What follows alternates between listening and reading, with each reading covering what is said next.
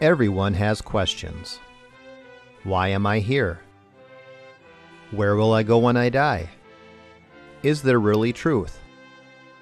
But not everyone has biblical answers. Welcome to The Pastor Study, a ministry of pastorstudy.org. Join us now as we study the Bible to draw closer to our Lord and Savior Jesus Christ. Here is Pastor Tom Brock.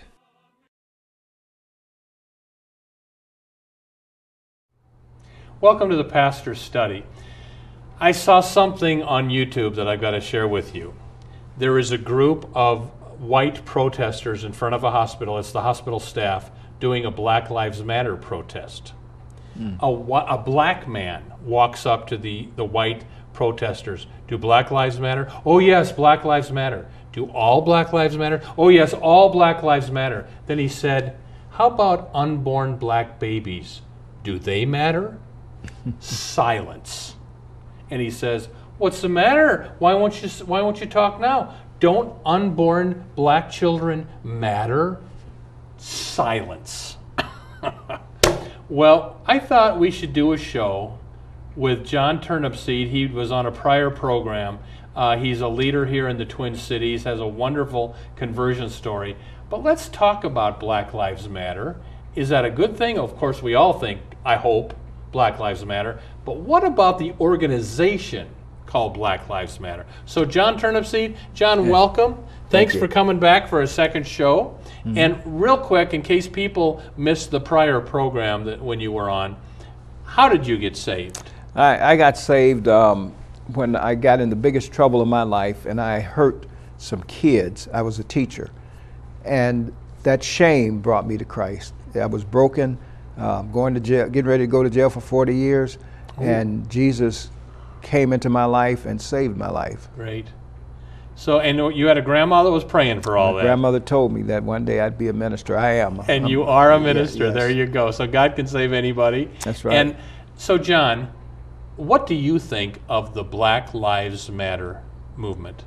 One of the things is I actually like the name, and I'll tell you why I like the name, because sometimes you're serving the least, the last, and the lost. If I said, let's save the whales, everybody says, okay, that's cool. If I say, let's save the piranhas, that's cool, but that's sort of in your face, Black Lives Matter, because we felt that we didn't matter, that everybody else mattered. So it's a statement. Now, the statement and the movement is, I feel different about those things. I hope all of our viewers believe Black Lives Matter, etc. But what's the problem with the organization called Black Lives Matter? Well, I'm not involved in the organization in no way, but I have a problem with them, primarily because even to them, all black lives don't matter.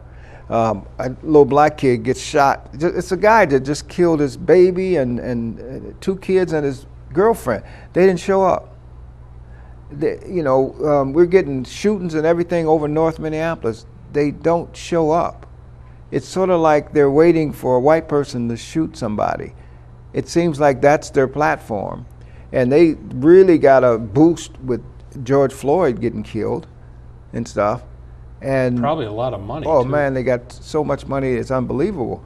But it's still, it's really, the thing that they preach to other people that Black Lives Matter, they're not doing. Because black lives don't matter. Correct me if I'm wrong, but if I remember reading initially, and probably still, they were pretty clear on the website that they're a Marxist group, and that they're an LGBT group that is out to overthrow the binary 2-parent family paradigm. So they're very much into LGBT stuff. And what do you know about that? Well, you read more about them than I do, because all I know is that black people, we have been used by every group for certain things. Every group tries to link their misery or their plight onto us, and we don't end up benefiting at all and stuff. And that's probably the problem. It's not Black Lives Matter, it's some groups that matter, that run Black Lives Matter and stuff. All the rioting and all the violent protests, I'm not with that. I just ain't, as a Christian, as a human and stuff. I'm with, all of us working together. I just don't necessarily think that group works for us. I drove after the riots in Minneapolis, after the death of George Floyd. I waited a while, and then I took a drive down through Lake Street. About 8 blocks, it looks like it's been bombed. I mean, and these are people, so explain to me this. Why do people who protest racism burn down their own neighborhood? I don't understand. Can you explain that? Well, you know, there again, that was an opportunity. There was a character called the Umbrella Man. He definitely wasn't black. He was one of the people that spearheaded it. Because why would we burn down our own, where our mother shopped at and our auntie worked at, and we burned down Latino stores and things of that nature? There was something about that that didn't sit right with us. And when the riots were happening, I actually sort of came out on the fringe of it, and I didn't see people that I knew. And I'd say mostly white people, okay? I'm sorry, mostly white people White doing people burning and looting. Oh, They you almost did? burnt our place down. About a group of 4 white guys had broke into our building and were getting ready to burn it down, but Really? our neighborhood saved us. Who are these people? I have no idea. But you Would hold, they be the Antifa type people? Or what? they probably were. They're antagonistic, and you know, when poor people have no remedy and stuff, anybody can lead them. You know. On the news reports, there were also black people doing this. Oh yeah, there was Yeah, black people, yeah. but I would say that half the people you've seen there were not black. Okay. And stuff. Yes, the black people participated, Yes. but they make it seem like it was all black. It wasn't all black, Okay. and we have to understand that. Well, and you know, with all the mess that has happened, the only bright spot that I saw was you did see on one evening newscast, while the protests were going on, and they were peaceful that night, you saw people getting baptized in the street. Did you see any of that going on? No, I There, didn't there see it. was a revival of sorts Wow. where people were coming to Christ right in the midst of the rioting and stuff. I'd seen Christian groups, a bunch of them came and helped us clean up. Oh, they I'd did. seen people coming and helping people and loving on people and giving things to people. It didn't matter the skin color. You know, we had people coming in from the suburbs, and that's the good that happened out of that. I You know, see. you've seen the good heart of Christian people, Uh-huh. and these were Christian people. Yeah. You know, churches just really helped us. Now, were you raised in Minnesota? 60 years I've been here. Okay. Have you personally experienced a lot of racism or not so much? What would you say? Well, I've experienced racism. You know, even in my own race, you know, white people think they own racism. They don't. You go over in Africa, and why is the Hutus and the Hutus fighting? You know, you just figure that out. Over in Ireland, there's Protestants and Catholics. That's right. Every culture has groups that don't like each other and stuff, and whoever is in power gets called the racist and stuff. Now everybody else, I think there's black neck, brown necks, and rednecks and stuff. They all are the same, Yeah. but one has power Uh-huh. and the other ones don't and stuff. Yeah. So if you can't holler at somebody for being racist if you're a racist also. Right. Because Jesus, I'm just going by what Jesus talks about. I'm not listening to I man. think there's a racist in all of us, don't you think? I think so. Because we're all sinners, and we Yeah. all look with cross-eyed at people that aren't just like us. Mm-hmm. All right, and you know, I heard you speak, John, earlier, and you're not a real fan of food stamps and the welfare program. Oh. Do you want to explain that for me? Okay, the benefit of food stamps is that you have to live in poverty the rest of your life. You have to take a vow of poverty. You have to be in poverty, and then to keep the food stamps, you have to stay in poverty. You know, it's ruining. That's why home ownership is down. That system, people went on welfare, and then they lied to us and told us we're going to get rid of welfare. No, you didn't. You shifted it to Social Security.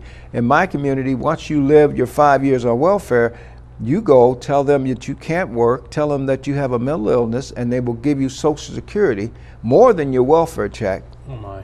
We call them woo-woo checks and stuff. And there's a bunch of people that get them. And because of that, here's what you get. It's not just, people think you get $15,000 a year, maybe. No, you get free medical care. How much does that cost? I know mine costs $20,000 a year. Okay. Then you get Section 8. I don't know how much you pay, but I pay $15,000 a year to buy in my house, my mortgage and stuff. They pay $50 a month. So that's another $15,000 saving. This and is stuff. this is a national thing, not a Yes. local. Then you get food stamps. Okay? And a lot of times they sell half of them. So that's like a $50,000 a year job. So it has. So why would you quit? Why would you get off of welfare? And matter of fact, in Minnesota, don't pay your light, gas, and heat. Don't pay none of your bills in the winter because there's organizations set up to pay your bills. You know, it's like and it's human nature to go for it. It's early retirement. Yeah. But every culture doesn't introduce that to their people. Okay? Okay. That's why there's dominant cultures.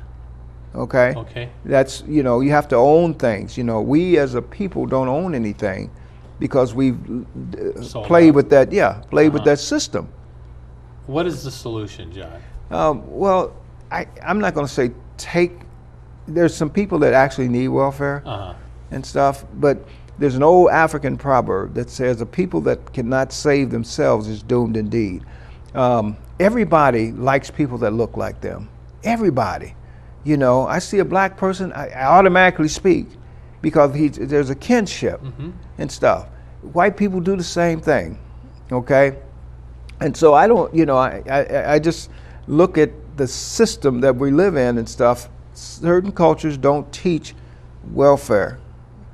My culture, unfortunately, accepts it and teaches people how to get it. And it's like an endowment, like it's like reparations or something. Yeah. And it's killing our people. I know people that have never worked a job that are 40, 50 years old. So what would you tell someone who's like that? What would you say to them? Well, I would tell them that, you know, they're always going to be in poverty. They'll never own anything, and that there's a way out. And the way out is get you a job. Let's help you. I'll show you. I'll work with you. You know, in 2 years, you possibly could buy a house if you do certain things and stuff. This is America, actually. If you starve in America, you're sort of working hard at it sometimes.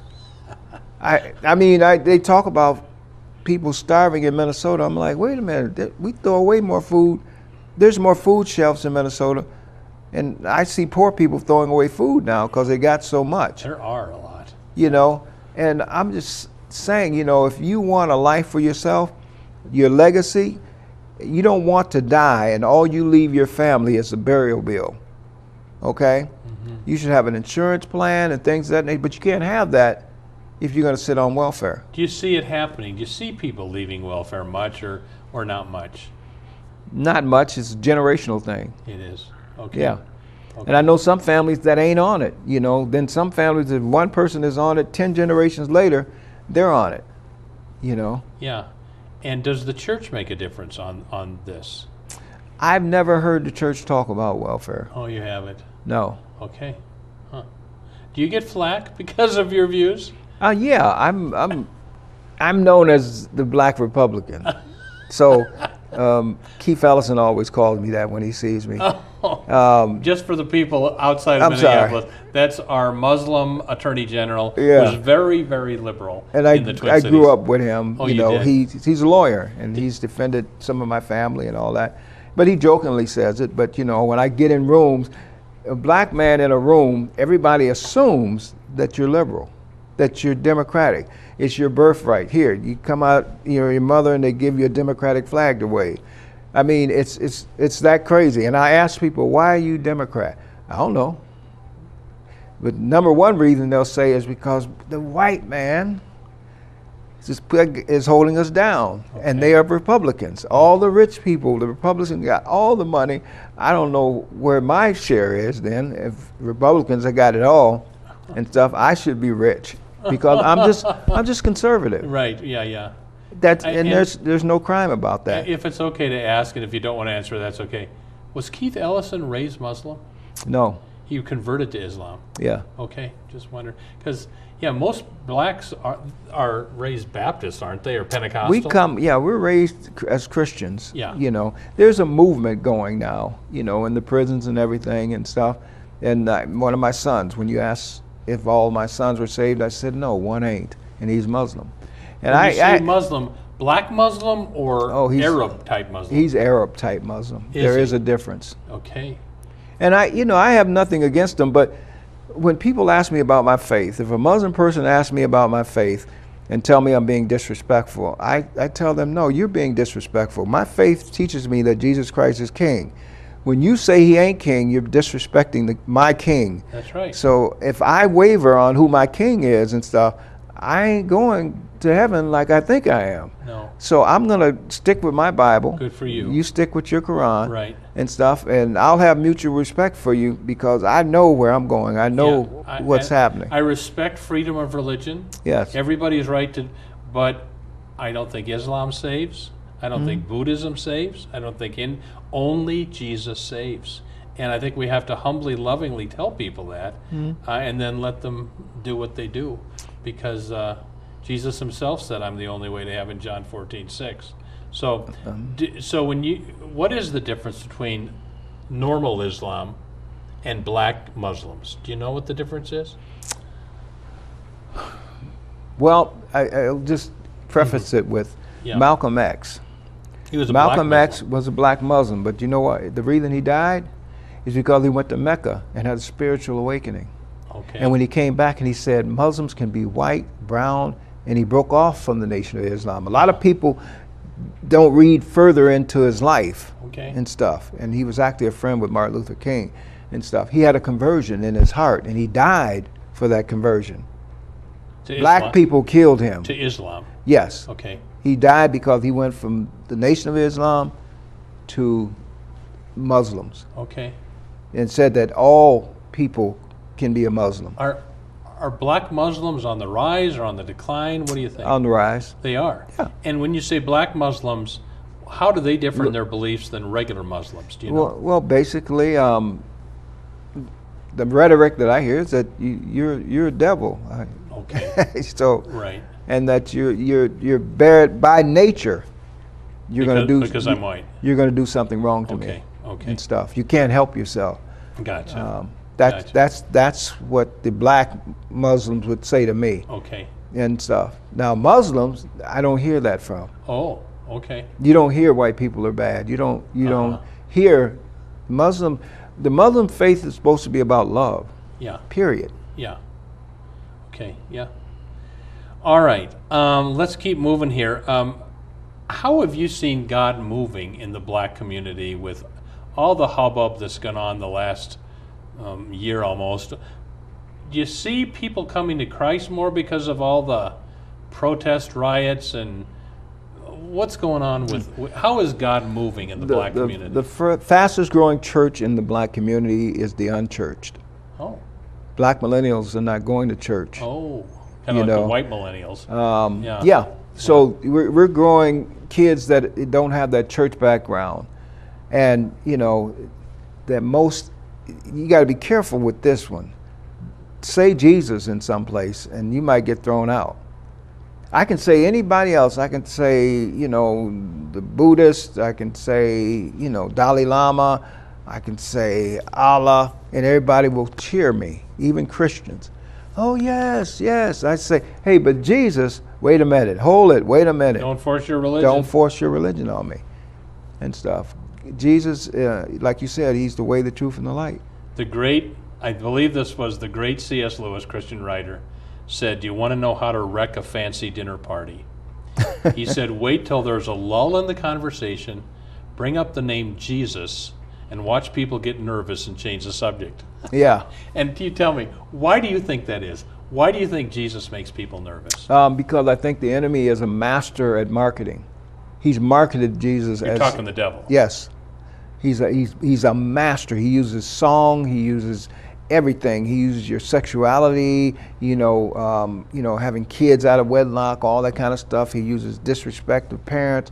He breaks up homes and families and things of that nature. And he tells them all that Jesus is just like black people are taught that white people are devils and things of that nature. The devil teaches our people that Jesus is stupid and that he's no good and he ain't for you and he don't care about you. He's a master at it. And that's true across the cultures, isn't it? Yes, that is true across the cultures. And it's still true, though. Overwhelmingly, the black community is Christian, don't you think? Yes. At least they have a connection there. We're more Christian than anything else. Yeah. And that's partially because we're born into Christianity. Okay. See, Explain just like that. we're born into being Democrats. Okay. You got to remember, go back to slave days. The only time that they had freedom was on Sunday. and stuff. So everybody, and the way they could express themselves was through spiritual stuff, and they could talk to the Lord loud through spirituals, and they were allowed to do that. Yeah. So we raised our kids Christians Mm-hmm. and stuff, because we know that Jesus sustained us through all of that. Mm-hmm. And so nowadays, people are not raising their kids that way. You don't. That's true. The white people too, overwhelmingly, our culture is just kind of backing off from Yeah. Christianity. Mm-hmm. Yeah. Why do you think that is? I think one of the reasons is that Christianity has a few rules to it. And people don't want to be Yeah, told you don't what want to to do. follow, but the rules protect you and keep you safe. Right. You know, Christianity is one of the toughest things I've ever done, because I have to. When I was a criminal, nobody was watching me at 3 in the morning. But now that I'm a Christian, if I wake up at 3 in the morning, Jesus is already up making coffee. You know, so it's like if you're really serving Him, Yes. He's watching you and Right. taking care of you. He's Yeah. not like a prison guard, because He gives you free will. Yeah. But boy, He's there to help you, and He'll talk to you and Yeah. comfort you in worst times. Well, you know, John, look into that camera if you would. Mm-hmm. And if there's somebody watching this show and they're not a Christian at this point, and they're thinking about it, what would you say to them? I would tell them that you're missing out on the greatest thing that could happen in your life. You're missing out on a chance to have your kids grow up in a good environment and a good belief system. You know, you're missing out on a chance to experience joy, and like no other joy that you can feel.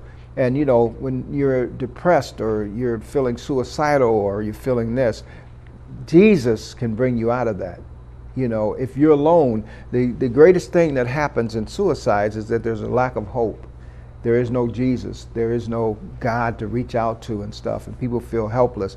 With Jesus, you'll never feel helpless. You'll have everything that you need.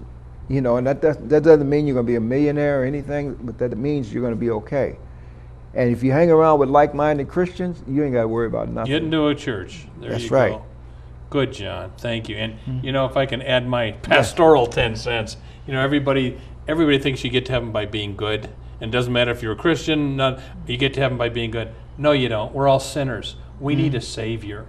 And what God did, God came from heaven, came down to earth and became a human being, lived on earth about 33 years. He never sinned once because He was God. His name was Jesus. He's the God-man. He went to the cross to pay for your sins so you could be forgiven, no matter what sins you've committed. If you'll come to Christ and ask His forgiveness and trust Him, He'll forgive you. He'll make you a Christian. Get baptized if you've never been baptized, and then get into a good church. But don't put that off.